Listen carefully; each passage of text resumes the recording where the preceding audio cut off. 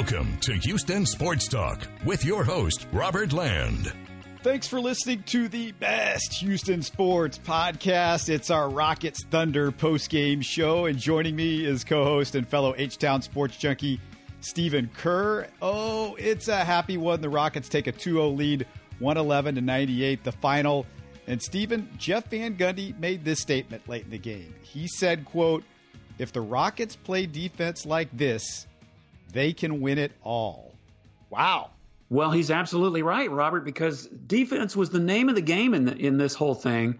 And you know what, by the way, even if you hadn't said the final score, if you hadn't said that the Rockets won, the smile in your voice in the first 10 seconds when you did that opening should have been a dead giveaway that the Rockets are up 2-0 in the series. Now, if you had told me that James Harden would have a poor shooting day until the fourth quarter, that Eric Gordon would be 0 for 10 from 3, and that McLemore would have a poor shooting day, that Westbrook is not playing. If you told me all this before Game 2, I think we'd all agree that the Rockets would lose and this series would be tied 1-1. But, you know, it wasn't always pretty.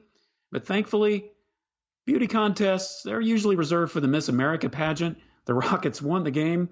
They're up 2-0 in the series. Ultimately, Robert, that's all that matters. But you said it, and Jeff Van Gundy said it. Defense was it.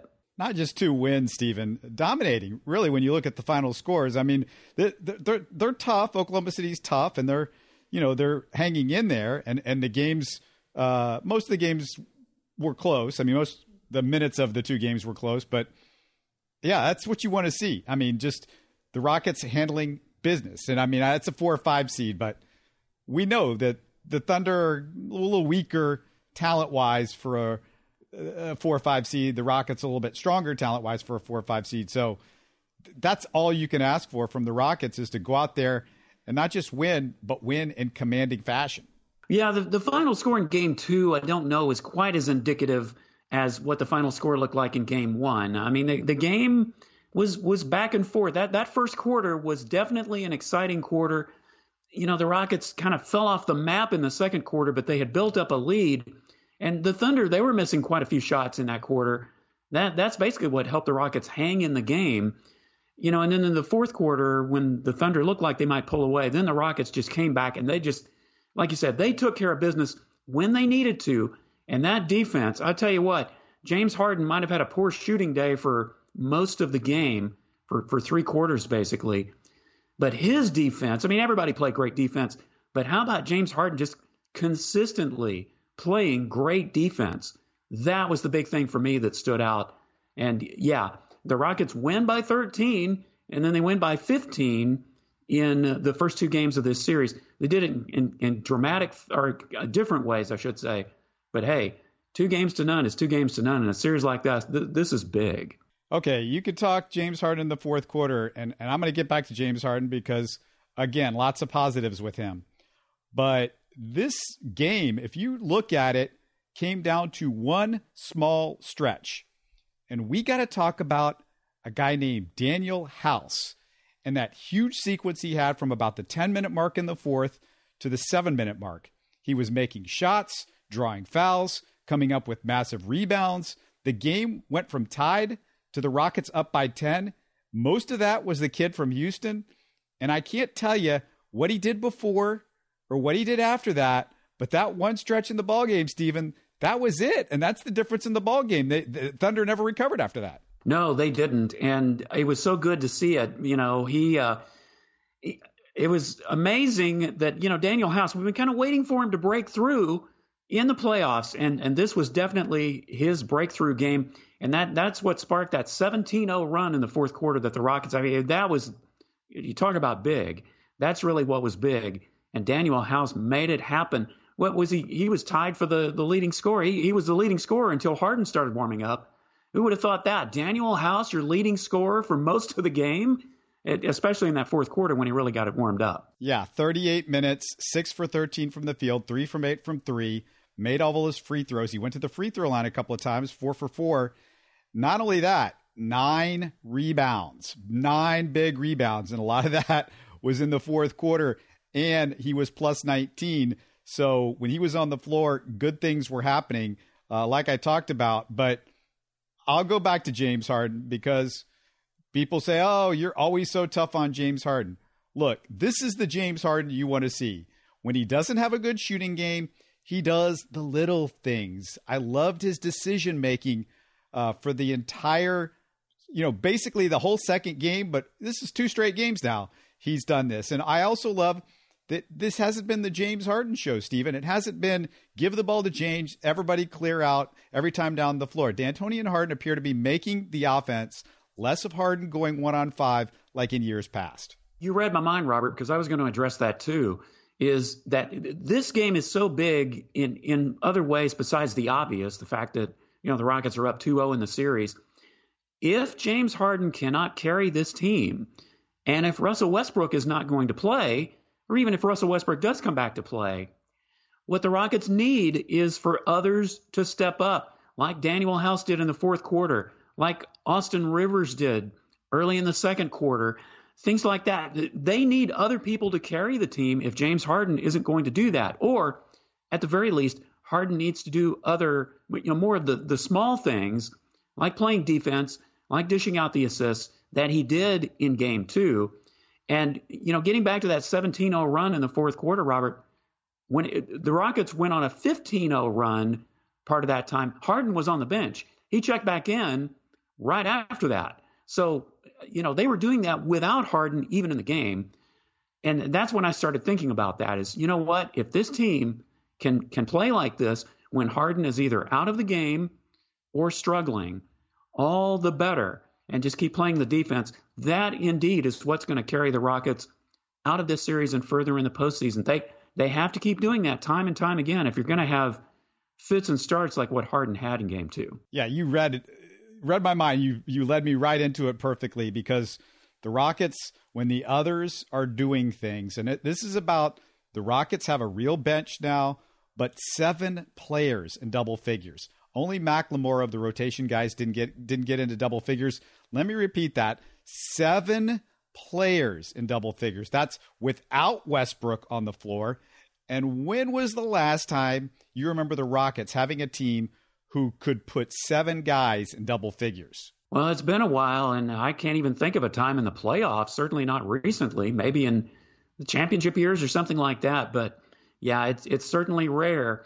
But it's always good to be able to dish the ball to other people because, look, if you rely on one person and their shots aren't falling, which was clearly the case with Harden, in the first 3 quarters, you've got to have other people step up. And it's just been so great, Robert, for both of these games.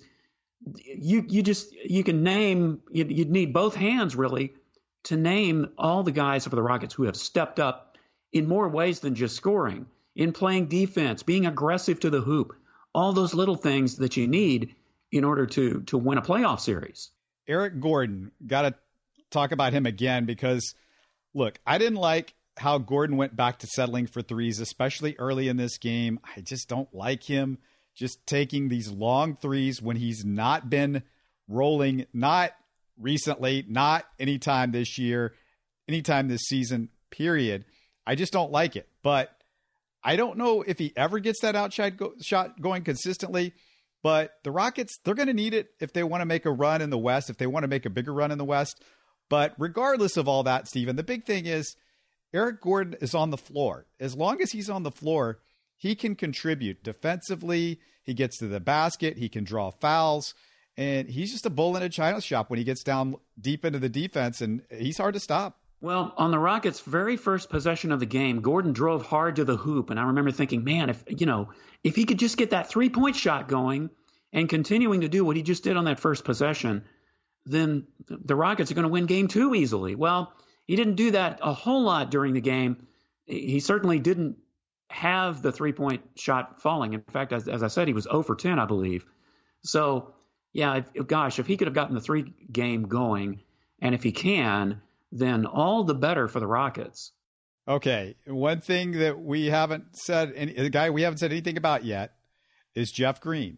And it just seemed like, well, did Jeff Green do anything? Was he, he wasn't like, it wasn't like the first game. And, then I go at the end of the game, I go to the box score, and I'm like, well, what's Jeff Green been doing in this game?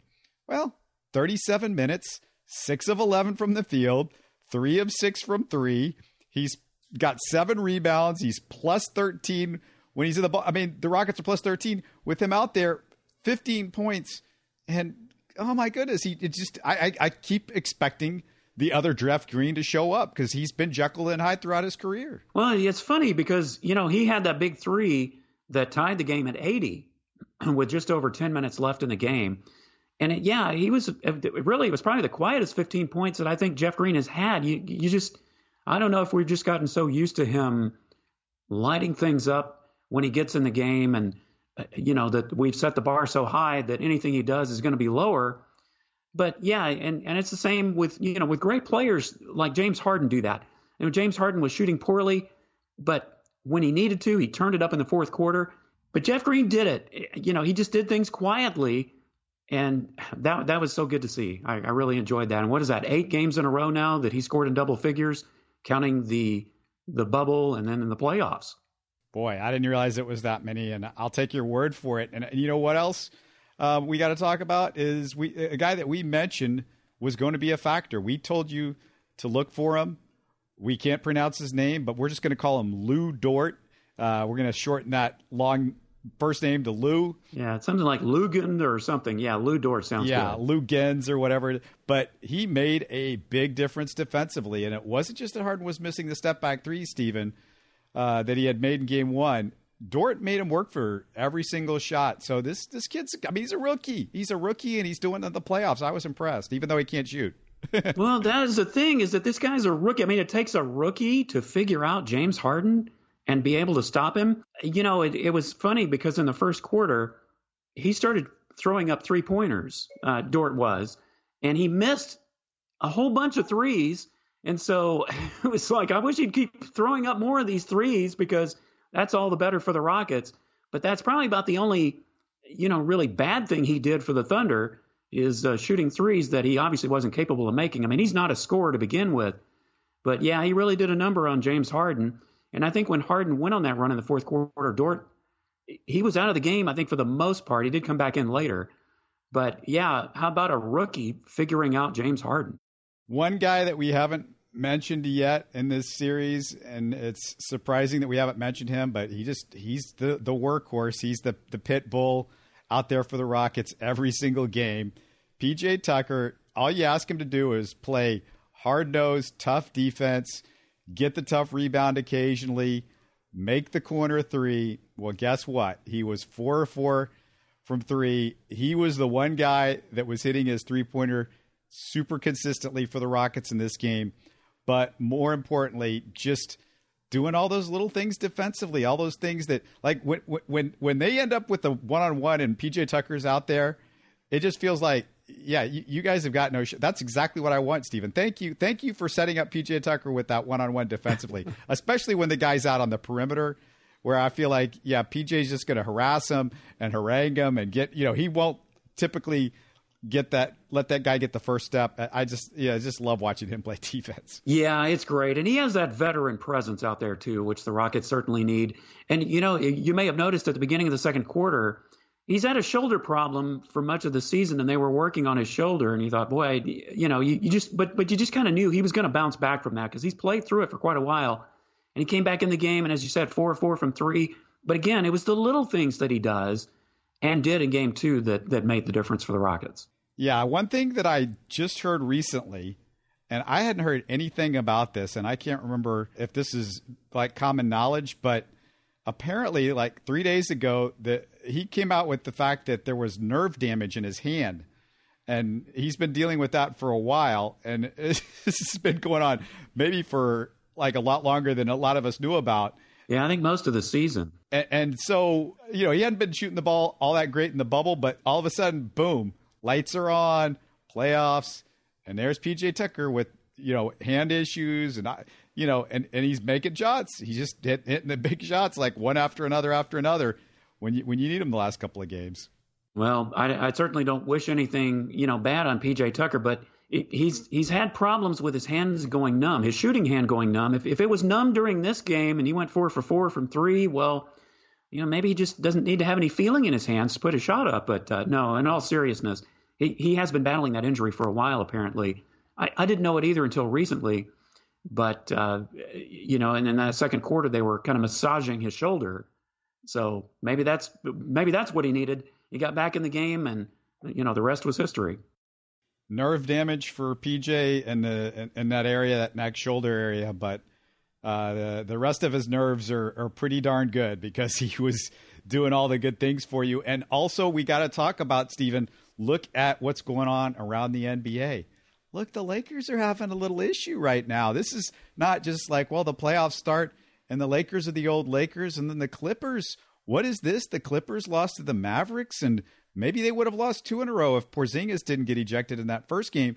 So all of a sudden, you're looking around going, the Rockets are, if they take care of business, they're going to make this pretty interesting. If the Lakers are going to play like this, there's no question the Rockets can beat the Lakers as long as the Rockets continue this kind of defense. Well, I really believed coming into the playoffs, Robert, especially coming into the bubble, with the long layoff, I really believed that if the Lakers and the Bucks weren't going to continue to be dominant like they were in the season before the shutdown, that anything could happen in the playoffs. I really believed that. I wasn't quite so sold on the Rockets going into the Thunder series just because of the way they stumbled at the end of the bubble. But you know what? They got it together, and now you've seen the Trailblazers over the Lakers, as you said, the Mavericks beating the Clippers, the Bucks losing to the 8th seed. So honestly, these playoffs, they could be something else, and that the Rockets really have as good a chance as anybody to win it. And I'd say after these first 2 games with the Thunder, they've increased their chances even more, especially if the playoffs continue to go the way they do. This should be fun, and I'm interested to see what's going to happen if and when Russell Westbrook gets back. Was that going to happen anytime soon? We don't know, but there's no question in my mind they can beat the Thunder without Russell Westbrook. It's just how much do they need him going forward? You would think they would have to have him to beat some of these other teams in the West, but boy, they've looked good at these last couple of games. And I tell you what, we can't close the show without thanking everybody that was a part of our Rockets pregame Zoom party. That was fun, Stephen. Yeah, that really was fun. And we appreciate Jackson Gatlin from Locked On Rockets podcast for joining us. And we had some great questions. We had a number of people join us. And what was cool, Robert, is we were having people join us from all over the world, from Saudi Arabia, Australia, and Paris. Yeah, Paris. There are some Rocket fans all around the world. So it was neat to kind of be up close and personal with some of the people that listen to us and Jackson's podcast. So yeah, that was fun. Hopefully we can do that again in the future. Yeah, we need to do that again down the road. But boy, what a fun day, fun couple of games for the Rockets. They go up 2-0 in the series, 111-98. The final, the Rockets take out the Thunder, an Oklahoma City Thunder team that was a little bit more scrappy this time. I saw a little bit more scrap to them. They seemed like they were a little bit more prepared for what the Rockets are going to do. The one thing I would say going forward, Stephen, do we start seeing the James Harden double teams that we've been talking about, or do they continue to do? Because they control them for the most part this time. Well, I think, as we said, Dort was the key. And I mean, if he can do that kind of a job on Harden moving forward, then there's really no need for them to double team James Harden. But you have to hope, if you're the Rockets, though, that he can start lighting it up the way James Harden normally does. But gosh, if everybody else can step up like they did in games 1 and 2, then it's not going to be such a big deal if Harden does have a bad game. But for the most part, Dort did a great job on him by himself. So I don't know if the Thunder are just going to say, well, let's stick to that until it breaks as they come out in game 3. I always love the on-off plus minus, and I check that out after every game because I want to see what's going on, who's affecting winning and losing.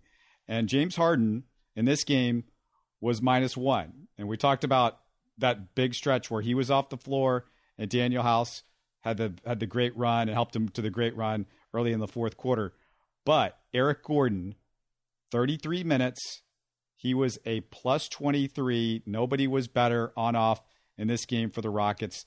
Having Eric Gordon out on the floor, it matters. That's why we were sweating the whole season, waiting for Eric Gordon to get healthy because we knew we would need him in the playoffs, and that was a big deal. But anyway, Rockets take Game 2, go up 2-0 in the series. Just a reminder before we close it all out, always want your feedback, suggestions, questions, topics. We want you to share our material, like us, favorite us on the different social media forums, Facebook and Twitter. You can email us, info@houstonsportstalk.net. Talk to you again really soon. Rockets play again on Saturday. Stay healthy and safe, everybody. You're listening to Houston Sports Talk. Don't forget to follow Houston Sports Talk on Facebook and Twitter. Subscribe to us on iTunes, Spotify, the Google Podcast app, or the Stitcher app. You can support us by giving us a 5-star review on iTunes or by telling your friends about us. Spread the word, everybody. Thanks for listening.